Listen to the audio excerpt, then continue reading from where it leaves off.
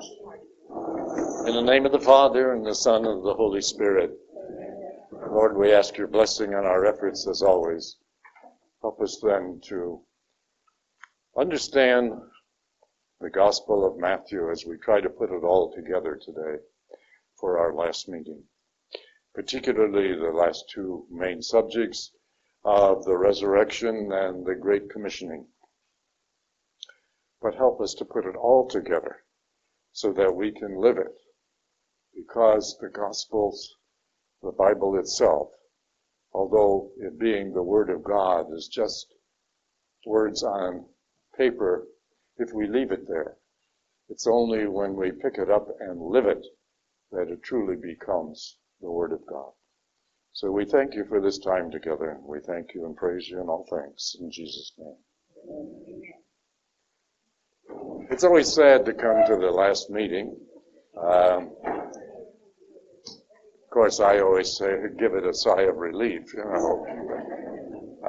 Nevertheless, to think of next week not being able to do this is a little bit of sadness in there, but it shows that I appreciate your coming here to listen to my few words. Today, I want to not only cover the last two subjects of the gospel, but then try to put it all together so that when someone asks you, what's it all about, you'll have an answer. The problem with so many Catholics is that they don't know their faith well enough to confront something when they hear it and they don't agree. And we should be able to do that.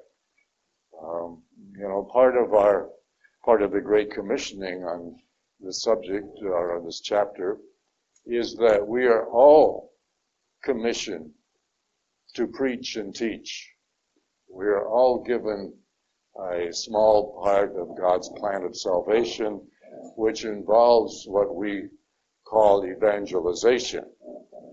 And that means that we don't have to stand up here and have, a whole group of people in front of us. But when we are in conversation with people who may not understand or may have a different opinion or disagree with us, or something comes up that isn't quite right, I would hope that you would have the urge and the bravery to confront them.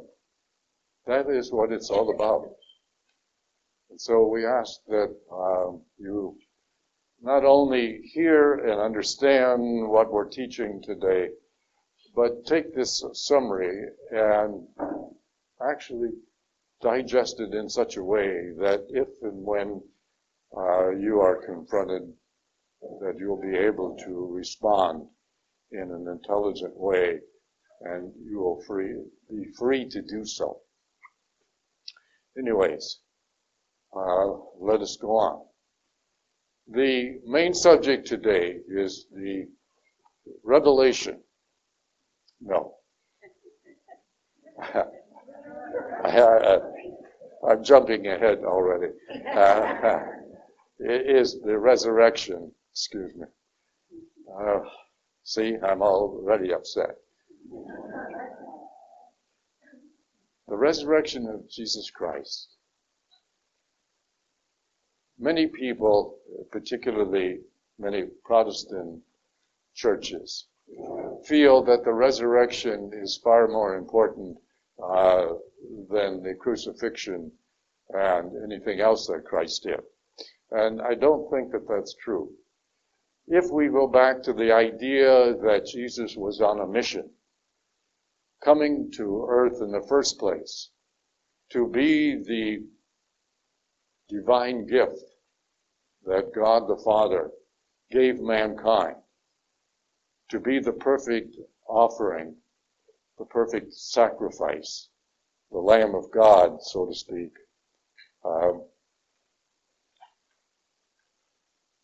And he has accomplished that.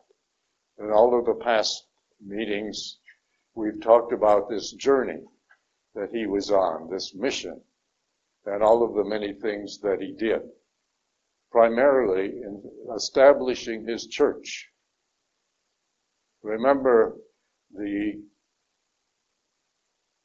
implementation of God's plan of salvation began with Abraham, way back 2,000 years before Christ, and proceeded very slowly with the help of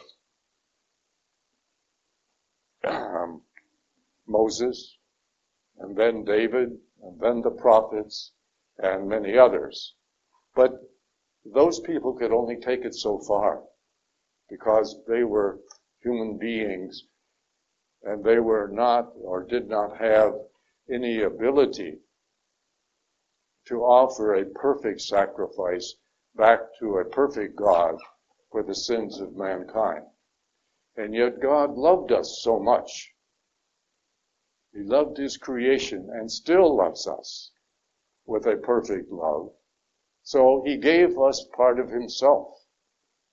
And that was in the form of Christ, who became a human being simply because he wanted to experience all the things that we experienced and lived a life that all human beings have to live, at least in a part of that time.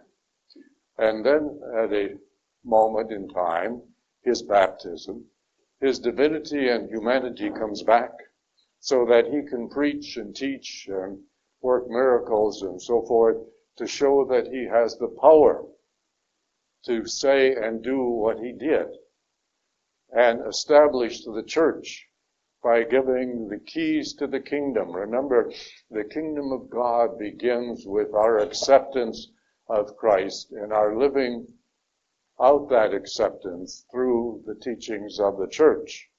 So the church becomes sort of the gateway to the kingdom of heaven.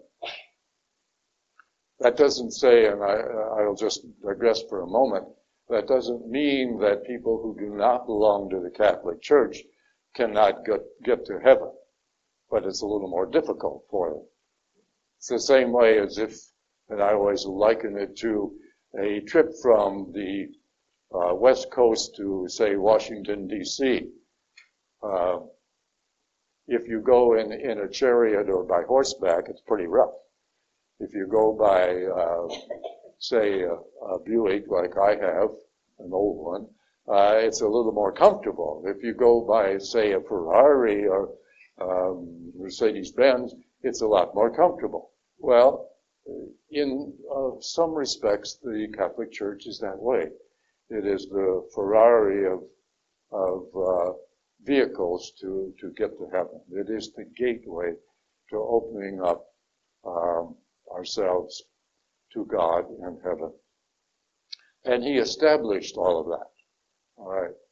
And then he was the perfect offering by his death and resurrection on the cross.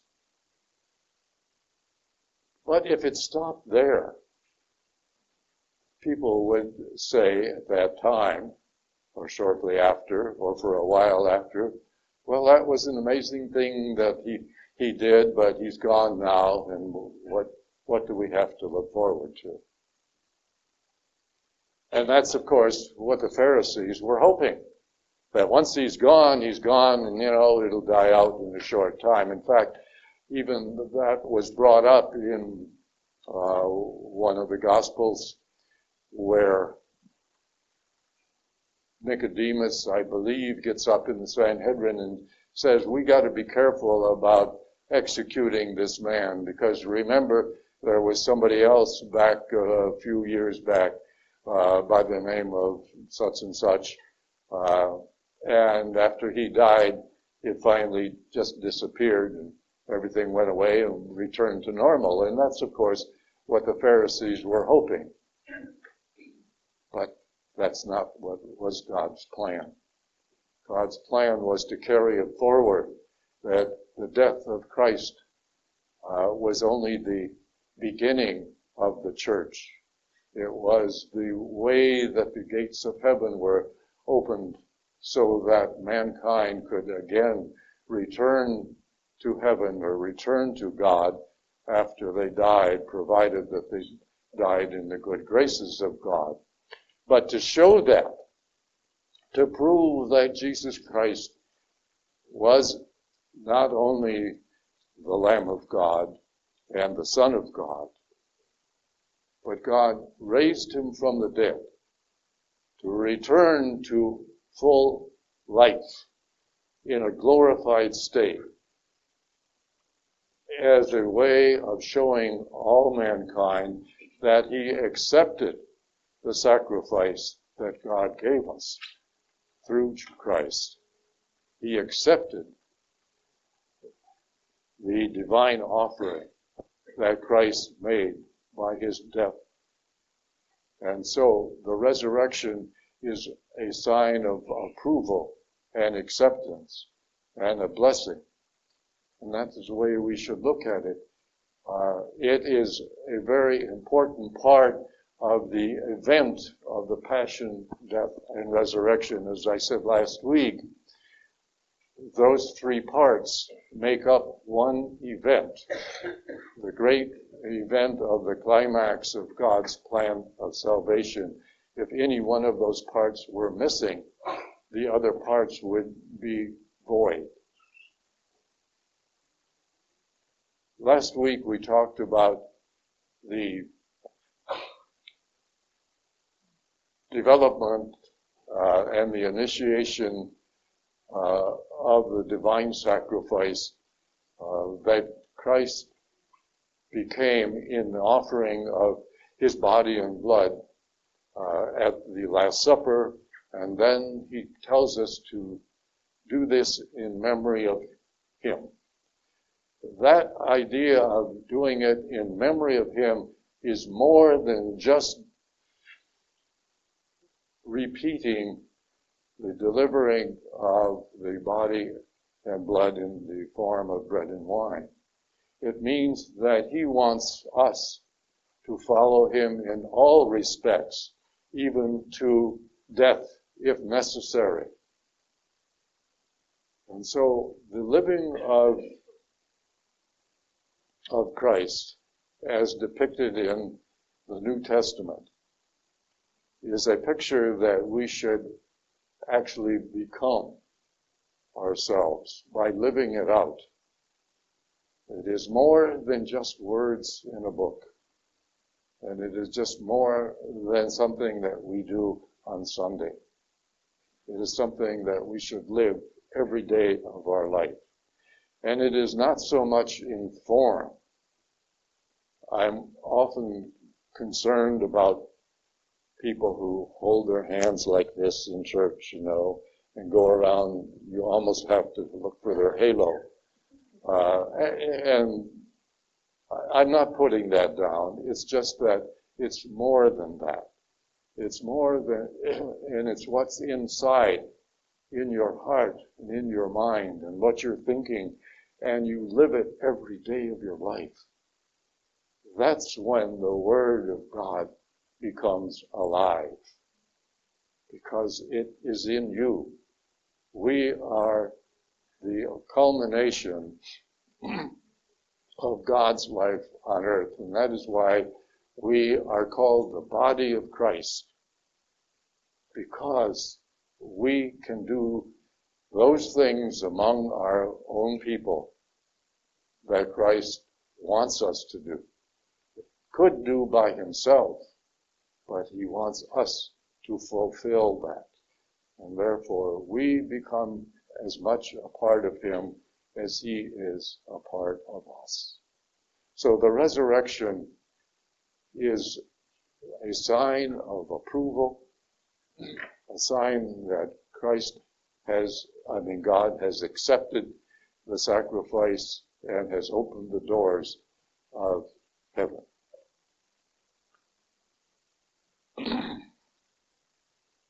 In addition,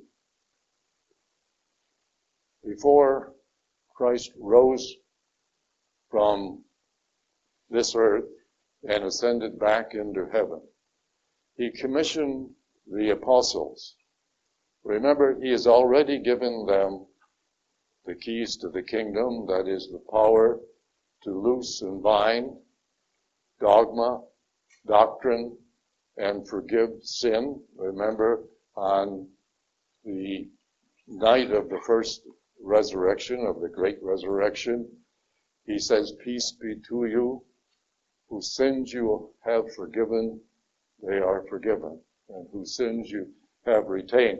Remember, way back, he sent out the apostles 2 by 2, and they came back, with all kinds of great stories. He sent them out to heal, to teach, to preach, and to do other things. But the one thing that he didn't send them out to do was what? Forgive sin. Because he had to die on the cross before that was possible. He forgave sins after he died on the cross. And that's why if you read John's Gospel, I believe it's chapter 5, he gives them this power. After he's given them the power to do all of the other things, the keys to the kingdom, established the priesthood and the Eucharist in the process of the Last Supper, and now he is giving them the power to bind and loose sin.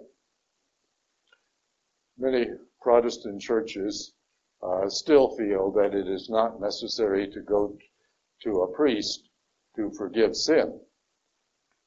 And for small venial sins, that's probably true, even in Catholic understanding. But for major things, no. You have to go to a priest and go through the formality of the sacrament of reconciliation, and Christ gave the apostles that power.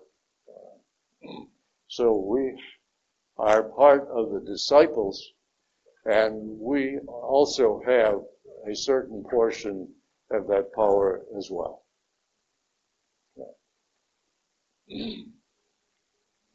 Any questions so far?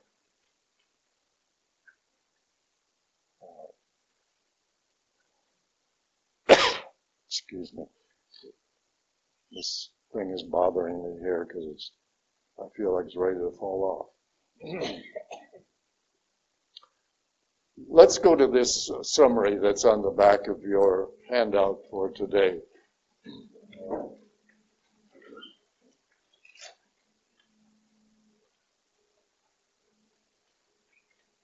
And as I say here, if you were to ask, or to be asked in a few words, what the Gospel of Matthew is all about, what would you say? And the following is something that I hope you will remember and you will be given an answer here. The Gospel of Matthew contains two main points. Who is Jesus for you and for me? Remember, Jesus says, who does the people say that I am? And some say, well, you're Elijah, or you're one of the prophets, or, they give various answers. But he said, more importantly, who do you say that I am? It's one thing to say that you fulfill all of the rules and regulations of the Catholic Church. But it's another thing to say that Christ is living in you. And remember, when we receive the consecrated bread and wine, the body and blood of Christ at Mass, then Christ is in us, both physically and spiritually. And it is up to us to live knowing that he is there with us. And our speech and our actions should show that. So the whole idea of who is Jesus Christ for you or for me is a very, very important question. One that you should really sit down before the end of this Lenten season and try to develop an answer for yourself. Who is he really? And am I following his teachings? To go on then, if you want more detail, and this is, he came to earth as a normal human being to endure the normal life experiences of all mankind and to take upon his shoulders the sins of all mankind, and then to offer himself back to the Father as the perfect sacrifice for the reparation of all sin. There was nothing that mankind had or has, in spite of how smart we've gotten since then, we still have nothing to offer back that is acceptable, that is equal to a perfect God for the remission of all sin. And therefore God had to give us himself in the form of Christ. So his passion, death, and resurrection was the essence, the climax of God's plan of salvation. In the process, he also accomplished the following: established the Catholic Church, which is the beginning of the kingdom of God, as I mentioned, giving the keys to the kingdom to Peter as head of the apostles and the church. He gave power to the church to bind, to loose doctrine, dogma, and sin. If the Pope told me that tomorrow was Monday, I don't have to believe that, because he is not infallible in those kinds of things. You have a lot of people that get really upset when the idea or the doctrine of infallibility is brought up. And all you have to do is answer them or remind them that it is only applicable in items of faith and morals. Nothing else. Pope Francis can talk all he wants, or any pope can. But if it is not in the matter of faith and morals, then he is not infallible.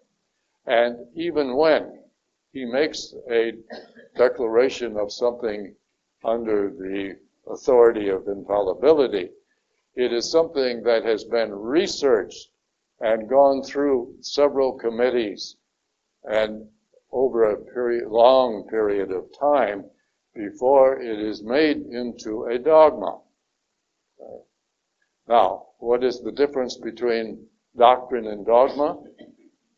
Doctrine is all of those items under normal circumstances that we have to observe in order to be Catholics in good faith. But we can dispute, we can internalize and sort of adjust the thinking somewhat to our own conscience. Dogma is something that is far greater and more important than doctrine. And dogma is something that we must believe in order to be Catholics in good faith. But dogma is a rare thing. In the past 200 years, there has only been 2 items of dogma offered to Catholics, and both of them concern Mary. The Assumption of the Blessed Virgin Mary in 1858, and the I'm getting them mixed up. The Immaculate Conception in 1850, and the Assumption in 1958. Those are the two items of dogma that have been established and published for all mankind. But those are things that people believed anyways. Usually, they will only come out in the form of dogma if there is some reasonable dispute. And this was more of an honorary thing than it was something that was disputed. Yeah. Why do most of our Protestant brothers and sisters have a hard time, number one, accepting that Jesus established the Catholic Church? Well, it goes back to the concept of who is the head. And in most of the cases is that they do not like to be told from Rome what to do and what not to do. Yeah. I am in the process of starting a book just today on that very subject with a group of men that I'm connected with. It is a book called Rebel in the Ranks, and it is about Martin Luther and the Reformation. And it very clearly shows that most of the breakup of the church has to do with our allegiance to Rome and the taking of directions from the Pope. Now, if you think about it, that is the one thing that holds the Catholic Church together, is because if you go into any church anywhere in the world on a Sunday, you will have exactly the same readings. If you go into Protestant churches, everyone is different, and some might be correct and some might not be. All right? But it is the unification and the direction of rules and regulations that come out of Rome that holds us together. And the fact that before any major change can be adopted by anyone, it has to have approval by Rome. So we should be thankful for this establishment of our church through Peter, the apostles, and the Pope, who is the descendant of Peter. Rebel in the Ranks is the name of the book by Brad Gregory. And if you want to read, it's not an easy book to read, but it is extremely informative and enlightening in many ways. And when I read it, I felt that it had caused me to appreciate my faith a lot more because of the unification of Rome. Yes. Remember, the Catholic Church is the only organization in the entire world that has been in existence for over 2,000 years. I will continue that thought a little bit because I'm part of his group that we're talking about. The book we just finished was about converts from Protestant churches to the Catholic Church.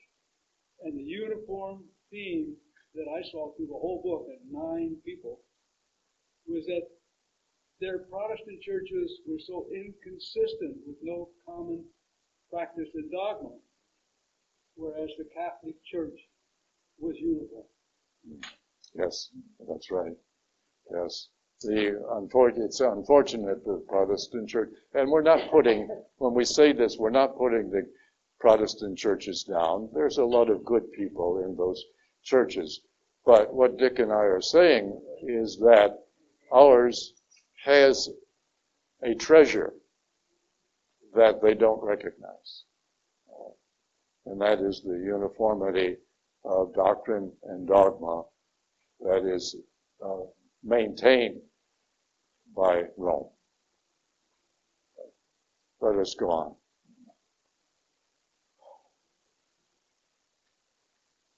As we said before, the resurrection of Christ was the acceptance by God the Father of the sacrifice that Christ did and all that he did.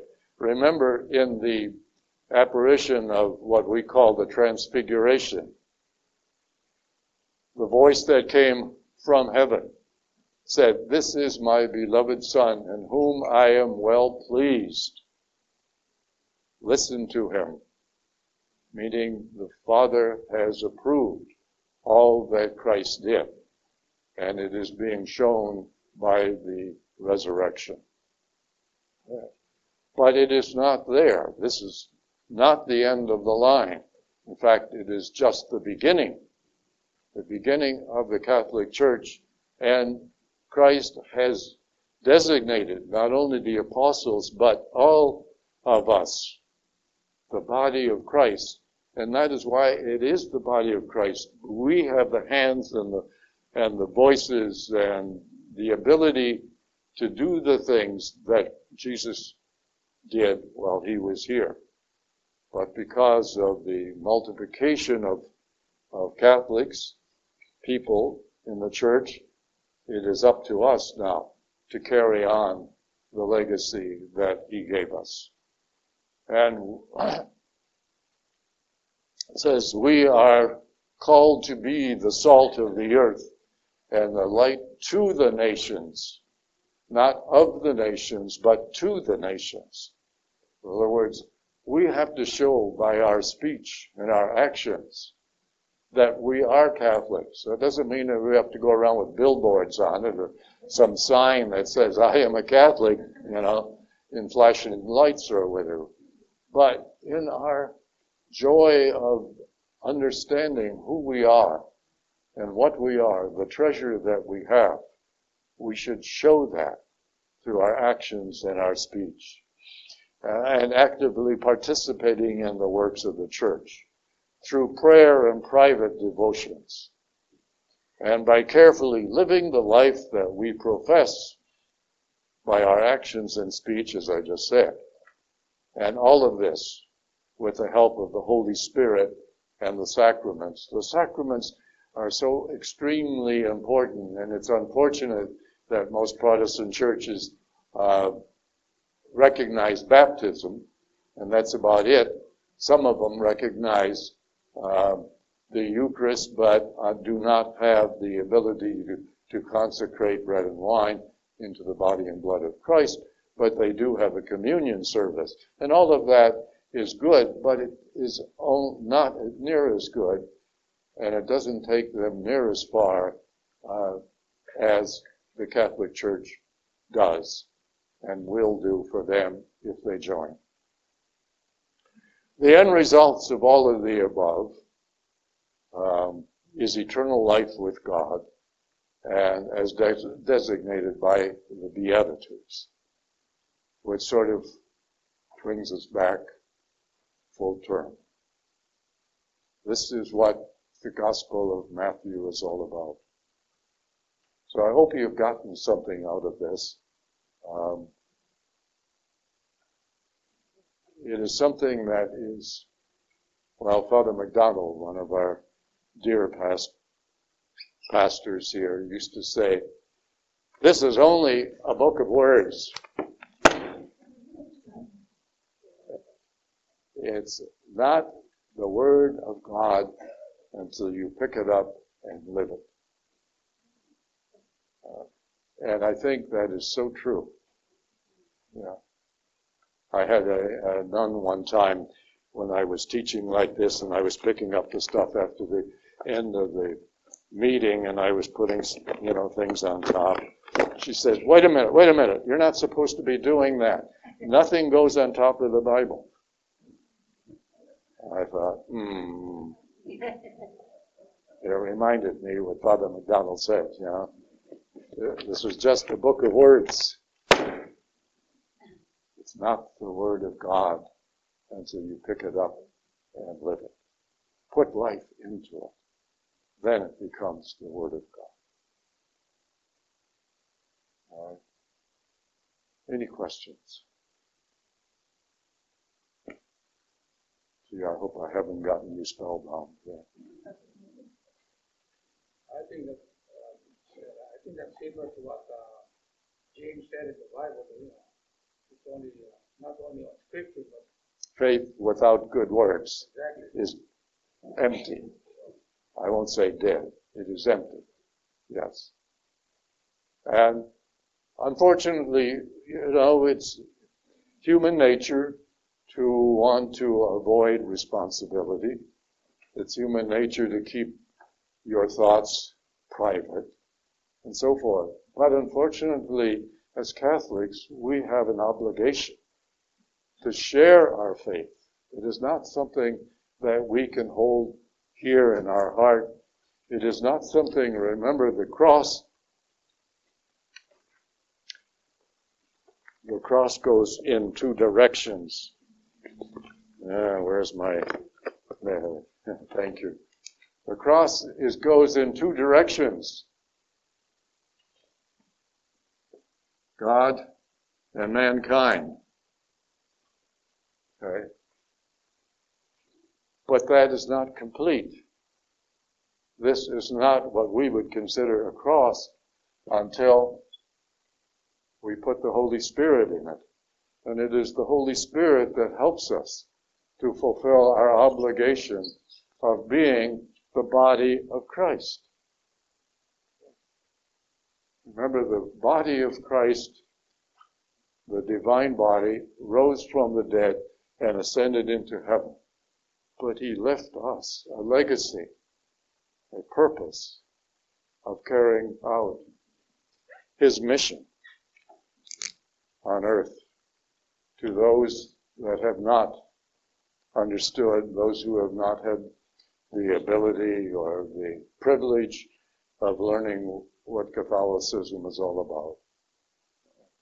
So I'm saying that we have to put our faith, which is from here to here, into action from here to here.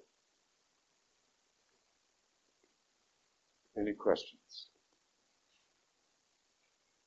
All right. Well, yes, Chad?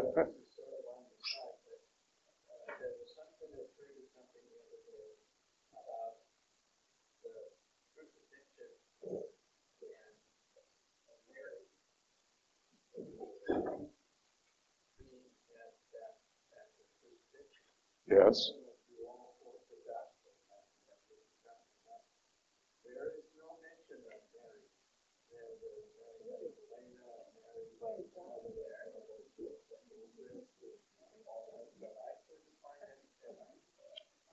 In John's Gospel, if you read it carefully, Jesus says from the cross to John. Yeah, well, it is there. Yes. Yeah. Behold your mother. In fact, I did a radio commercial many years ago representing a program that one of the churches in Southern California was putting on called Behold Your Mother. And so I was the voice of Christ from the cross saying, Behold your mother. In some dramatic way, but it was, it was very short, just a few words, but it was something I remembered because it was important. It's chapter 19, about 26, verse 26. Yeah. Chapter 19, verse 26. Yeah. I don't know. We haven't talked about the resurrection after Jesus rose, and the fact that he appeared to women first, and that they were the first ones to receive the message of the resurrection. Please, quiet. That just that women were the first ones, and one of my other Bibles in the study section, and it was talking about how because Eve was the one who messed things up that had to come for the women to kind of straighten things out. Not that they were the ones who resurrected Christ, but that he was recognizing them as such. Yes. It's always been sort of an irritation to some people, particularly Bible scholars, that it was to Mary Magdalene and other women that Christ appeared to first after his resurrection, rather than to his apostles. And then I always get a question in somebody's mind that either they are afraid to ask or they'll come up afterwards and say, well, why didn't he appear to Mary first? What would be your answer? The thing is, we don't know that he didn't. And most likely, it was a very private form of meeting, and it was not something that was to be published. Yes. I would imagine that his appearance to Mary was probably the first one, but not something that was to be shared. Yeah. But yes, as it was mentioned, because Eve is the one that screwed things up in the first place, pardon the expression, it was to women in general that Christ appeared to after his resurrection first. All right. And to Mary Magdalene is often called the apostle to the apostles. All right. Because Christ sent her to tell the apostles that to go to Galilee, first of all, and then that he had was raised from the dead. Okay? So in that idea of sending, that's what the word apostle means, to be sent by Christ. So she is often designated as the apostle to the apostles. Yeah. All right. Yes, Jennifer.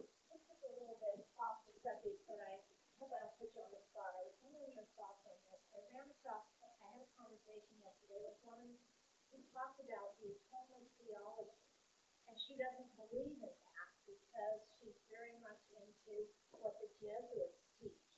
And she said that they teach that Jesus did not die for our sins. Jesus died as a result of the way he lived his life.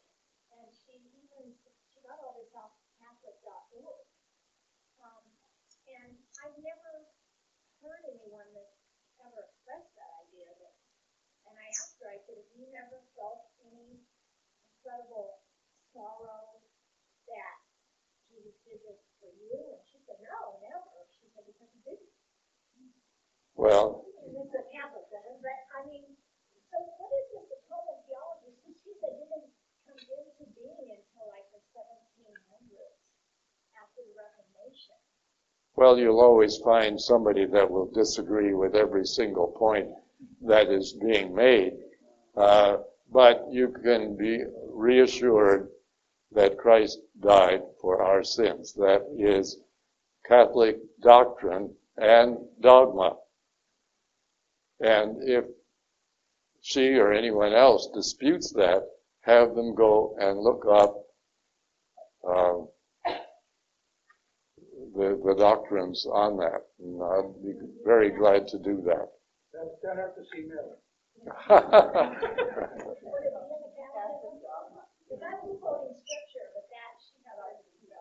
Yeah, no. In fact, if you want to have another meeting next week, I'll. Yeah, Connie? We've talked several times about consecration, bread and wine, Yes. body and blood. Could you explain where we tie in those three bells with that? Because I never ever understood. I like hearing them. They stopped them for years, and now it's where they're at.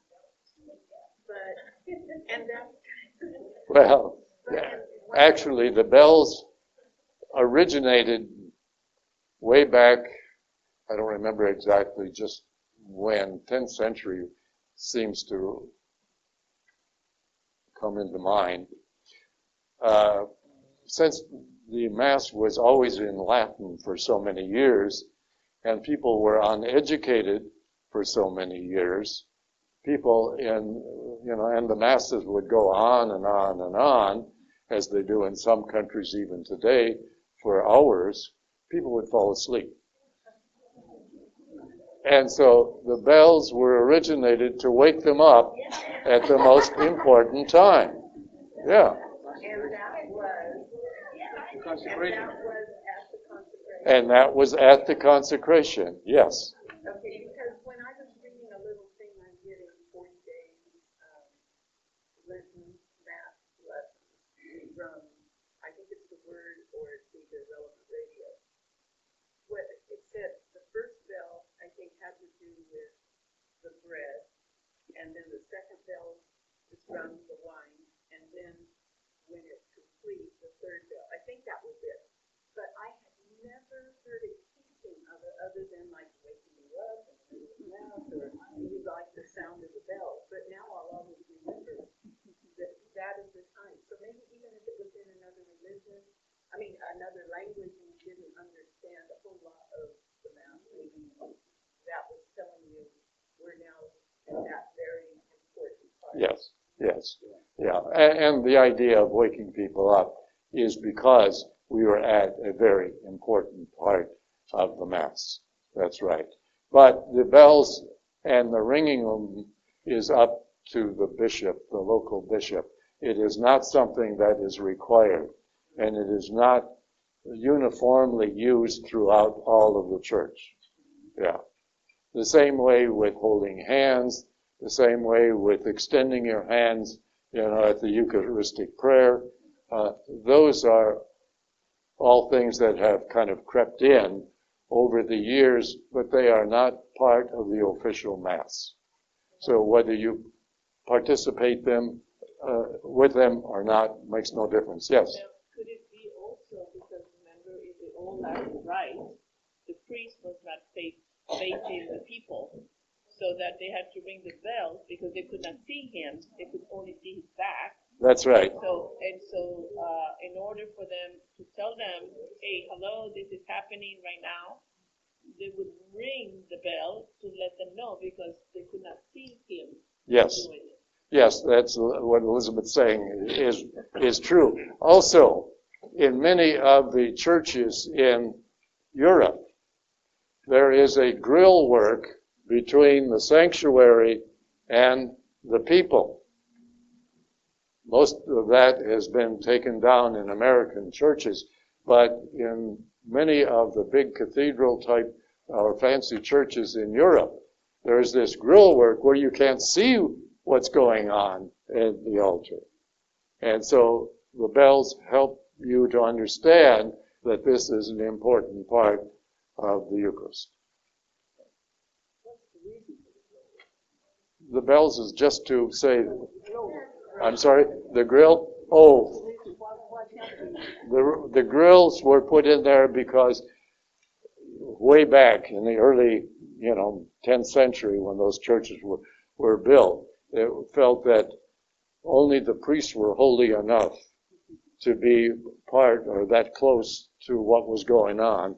And all the rest of us peons were not worthy of it, so we sat out. Yeah. Yes, the altar, remember the altar rails that we used to have? Yeah. It was the same thing. Only some of these churches in Europe, the altar rails, go all the way up. Yeah. And very gold and, all of that stuff. Yeah. It's kind of interesting, but those, again, are not part of the official Mass.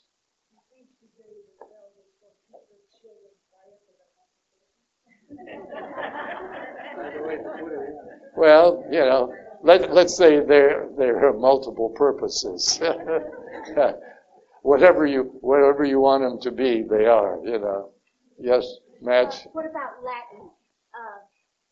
What if you didn't understand it? Well, if you didn't understand it, that's why a lot of people started devotions to the saints. That became, people didn't understand what was going on way up there at the altar. So, they started their own internal devotions, and they would look at the saints and the stained glass windows and so forth, and that became the cult of the saints. Yeah. So, Chet? Speaking of Latin, I noticed that our youth pastor, he throws in some Kyries and other things. But my daughter listens to Other the Nations Mass on Sunday, and well, the EWTN, there's a lot of Latin in here. And then this other program that we listen to, the Mass, they're throwing some Latin in there. And I'm against it. I know I was an altar boy and I understand it, but is there some kind of thing coming on that we've got to throw more of that Latin? Well, Kyrie eleison is not Latin, it's Greek.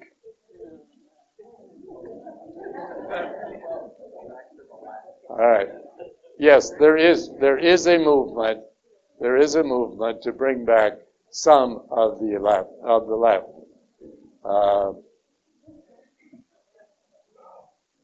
I don't particularly agree personally with it myself, because people will just ignore it because most of them don't understand, and it's not something where you have the English on one side and the Latin or Greek on the other. We don't do that anymore. Yes, Conchita? There are actually three languages in the Mass: Latin, Greek, and Hebrew. Yes. We sing Hosanna, that's the Hebrew word. And personally, to me, those parts of us are tracing us back to our Judeo-Christian tradition. I think it's very important for us to recognize that we aren't just people wandering in the desert following rules, that we do have a connection to the past as well. And we tend to sing the Kyrie in Latin always during Lent and during Advent as well. So it's, I personally think it's quite lovely. Well, that's good. It's not like the whole Mass is in some other language. It's in the vernaculars.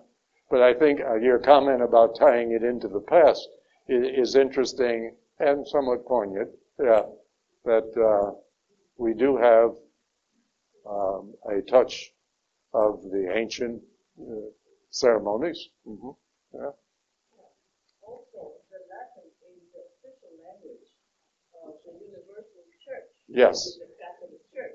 Yes. So in order for the priests, when they all get together from all over the world, they have to have a common language. Yes. And that is Latin. And that is why we are Roman Catholic, because we worship in one common language, which is Latin. Everybody in the Vatican communicates in one language, Latin. Yes. Latin is the universal language, and it still is, even though the liturgies are translated into the local language. Latin is still the official language of the church. When they have conclaves or other important, synods or other important meetings in Rome or anywhere else on behalf of the entire church, it is all conducted in Latin. And when any documents are issued, official documents on doctrine or dogma, they are always issued first in Latin. Would they use it in the Vatican? Yes. And then they are translated from the Latin into the local language. But Latin is still the primary language. Again, that is a way of holding the church together. It is a sign really of the uniformity of the church, regardless of the language that the local people speak. The whole idea of holding the church together in Latin, I think, is very important. Thank you. All right. Yes, Mary?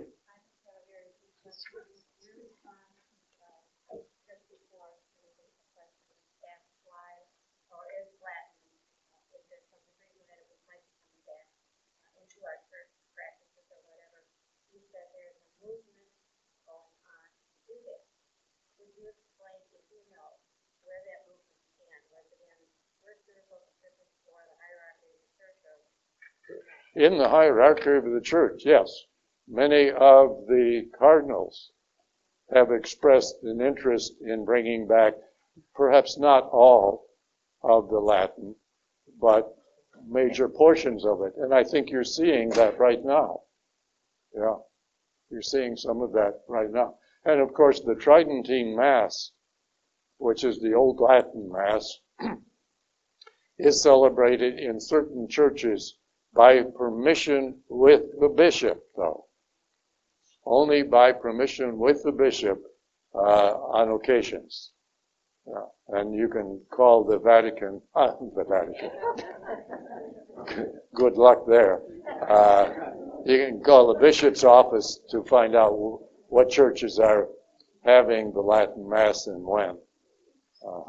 But there is a Latin Mass going on, but it has to be with the permission of the bishop and has to be for a specific reason. Yeah. What is the reason for wanting the Latin? Again, holding things together, yeah, showing the uniformity and particularly a connection to the past. Yeah. See, Latin never changes, and therefore if something is cemented in Latin, it'll remain that way forever. Latin, you don't understand it anyway. No, but unfortunately, it doesn't help us everyday people, but it is part of the structure of our faith. Yeah. Yes, ma'am. I was not able to be here on February 7th when you did the Sermon on the Mount. Yes. I wonder if you had another copy of that recording. Sure, by all means. Let me see, come up and talk about it after the meeting. Yes. Okay, any other questions? All right, now the big question. Oh, Gene. Oh, well, wait, no, in a minute.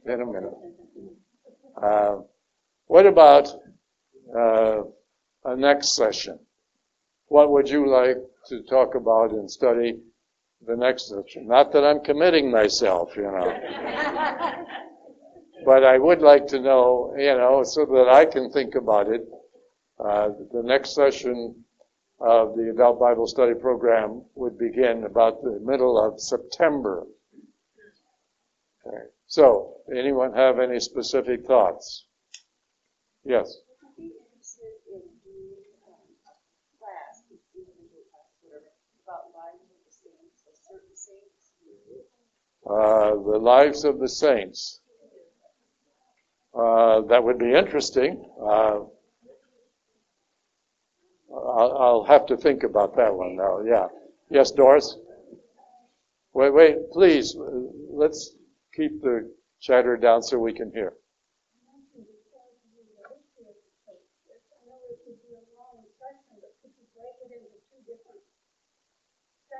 The history of the church. Yes, that's something that I would really be interested in, but it would be a lot of work. So, yes. All right, it just so happens I got a book about that thick, that is sort of the history of the church. And there are a lot of them, but to put it into a 10-week course, I think would be interesting. Would you all be interested in that? The history of the church. Yeah. Diana?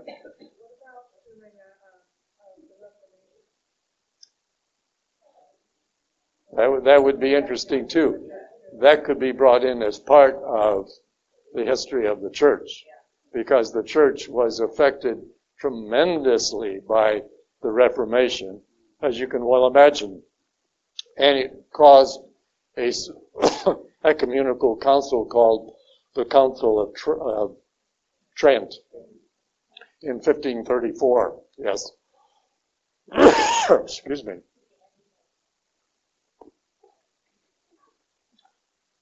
Excuse me.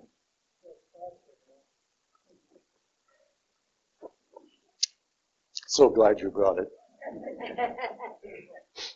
Yes. Hmm? Pure vodka. Yeah, that's what Bob said. Yeah. Study of the Mass. That would probably not take more than 1 or 2 classes. The Mass evolved really in the 1st and 2nd century to almost what it is today. The essence of the Mass is still the consecration of the bread and wine and the consumption of that which we call Holy Communion. Remember, years ago, we used to say, oh, well, I went to Mass and Holy Communion. Well, since Vatican II, they're saying that that is improper, that the whole Mass is the sacrament of the Eucharist. And so you cannot separate them. And also, years ago, I used to go to a church some years ago that the priest would come out and say, particularly on a weekday, the first early weekday Mass, he'd come out and say something, well, for those of you who can't stay for the whole Mass, if you want to come up, I'll give you communion now. And that was not unusual. That was not unusual.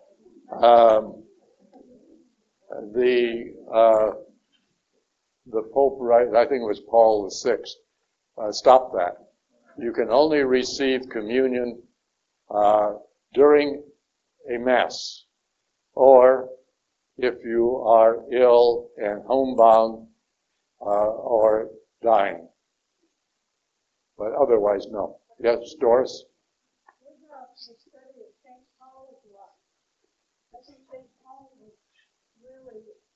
Well, it'd have to be St. Paul's teachings. Yeah.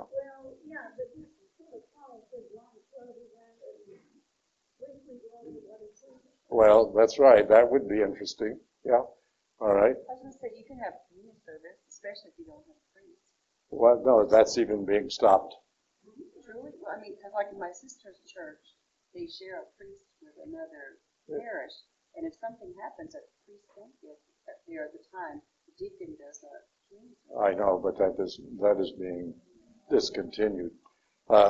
He's not in this diocese, I'm sure. No. Yeah. Also, if you miss the reading, you're not supposed to receive communion.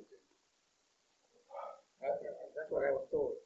Well, You can receive. that's debatable, Justin. Yeah, that's debatable.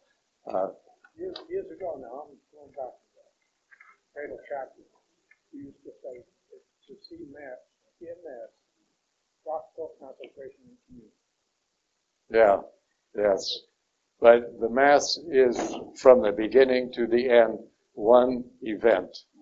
It is the sacrament of the Eucharist. And in fact, they're trying to get away, the Church is trying to get away from the using the word Mass. Because Mass in itself has no meaning. The word Mass comes from the Latin, again, when the Mass used to be ended by the words Item Missa Est. All right, and that is where the word Mass came from. But in itself, it has no meaning. And so they are trying to get away from the use of the word Mass and use the celebration of the Eucharist instead, which is much more meaningful. The word Eucharist is Greek for the word thanks, thanksgiving to God himself. Yeah. Okay. Connie? I can't remember who, but on Friday, a movie's coming out, and the person who played Christ in the Passion. Yeah. That's St. Paul the Apostle. And they are making it look very interesting.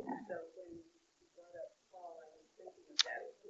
Yes, yes, Opening yes. Friday. Opening Jim, Friday. Jim Serviso, who played Christ in The Passion of the Christ, is not St. Paul in this movie. He's Luke. Yes, he is St. Luke in the new movie. It's also done by Mel Gibson. Yeah, produced by Mel Gibson. Yeah. All right. Any other questions? All right. Now, Gene, I'm sorry. Gene has got an announcement he would like to make. I think this is an appropriate time to say that EKSS means mass minister. It means go forth and practice what you're being taught. Yes. And I've had in years, a lot of years of welcoming people who are not Catholic and have the Catholic faith with the RCIA here in San Antonio. And now I am associated with Conchita Lizardi and my wife Betty and Margaret Small and the Welcoming Catholics Home Ministry. I've heard it said that the largest religious denomination is the Catholic Church. The second largest is those who say they're Catholic and don't go to church. And it's amazing to me in the few years that we've been doing this, that I've been doing it, they've been doing it longer, that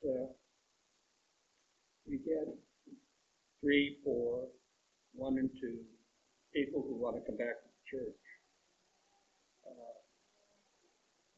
I think Conchita kind of summarized what I've asked her if she would say a few words about this also, because we have a new class starting in April.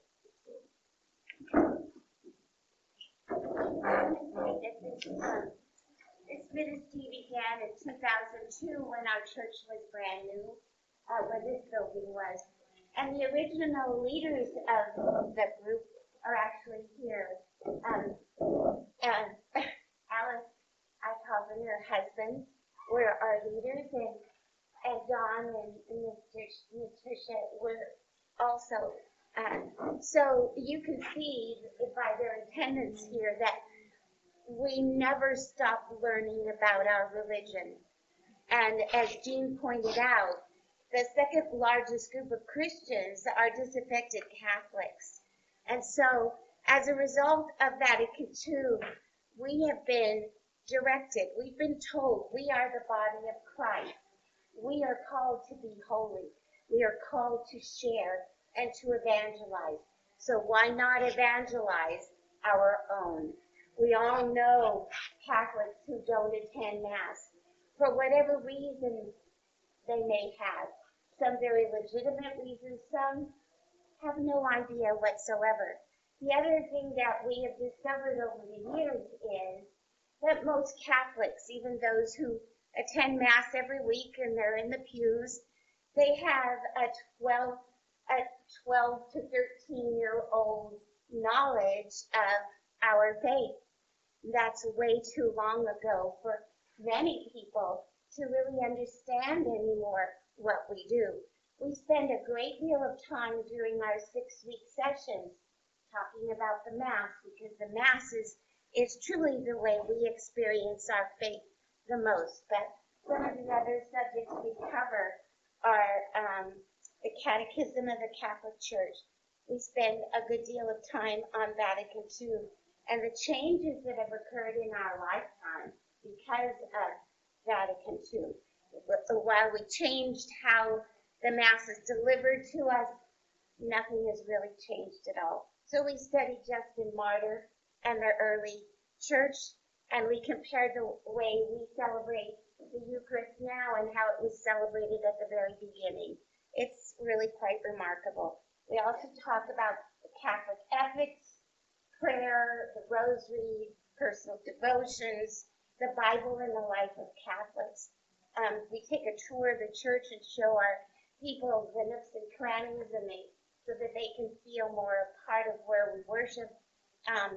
And as we have discovered over the years when people accompany lapsed Catholics to our classes, we have discovered that they learn as much as the people who have been away. So we would love to invite each and every one of you. I have a few of these sheets that explains this ministry a little bit, but to feel welcome to attend our class that begins April 17th. It will begin at 7 o'clock, and we're in the St. Luke room. Again, it's a way for us to be part of the commissioning. I once asked Father Liam what was the most important part of the Mass, because I just knew it had to be the consecration, right? So I asked him, what's the most important part of the Mass? And he told me what you have said, all of it. So one of my pet peeves is those people who read Mass before the Great Commissioning, because every time we attend Mass, we are given that instruction to go forth and live our lives the way Christ expects us to live, and to help others do the same. So to leave Mass before the Great Commissioning, you missed out on something. So anyway, once again, I invite you to join us, and we would be happy to spend time with you and answer questions. We usually have some of the clergy join us, and we try as best we can to fulfill people's needs. And I also want you to know that some of the most active parishioners in our parish have gone through this class. So, it's a blessing for those of us who teach, and the more we give to them, the more we receive in return. So thank you, Mel, for letting us usurp your time here.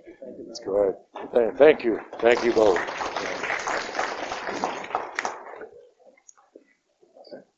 I can't do any better than that, so let's end with a prayer. In the name of the Father, and the Son, of the Holy Spirit. Amen. Lord, we thank you not only for this day, but for the ability to study our faith over the past 10 weeks. We ask your blessing to help us go forward and to live our faith. Live what we've learned. Understand and share it with others in not a bold, disturbing or intruding way, but for an inviting way that will help others come to enjoy our faith as well. So we thank you for this time together. We thank you and praise you in all things. In Jesus' name.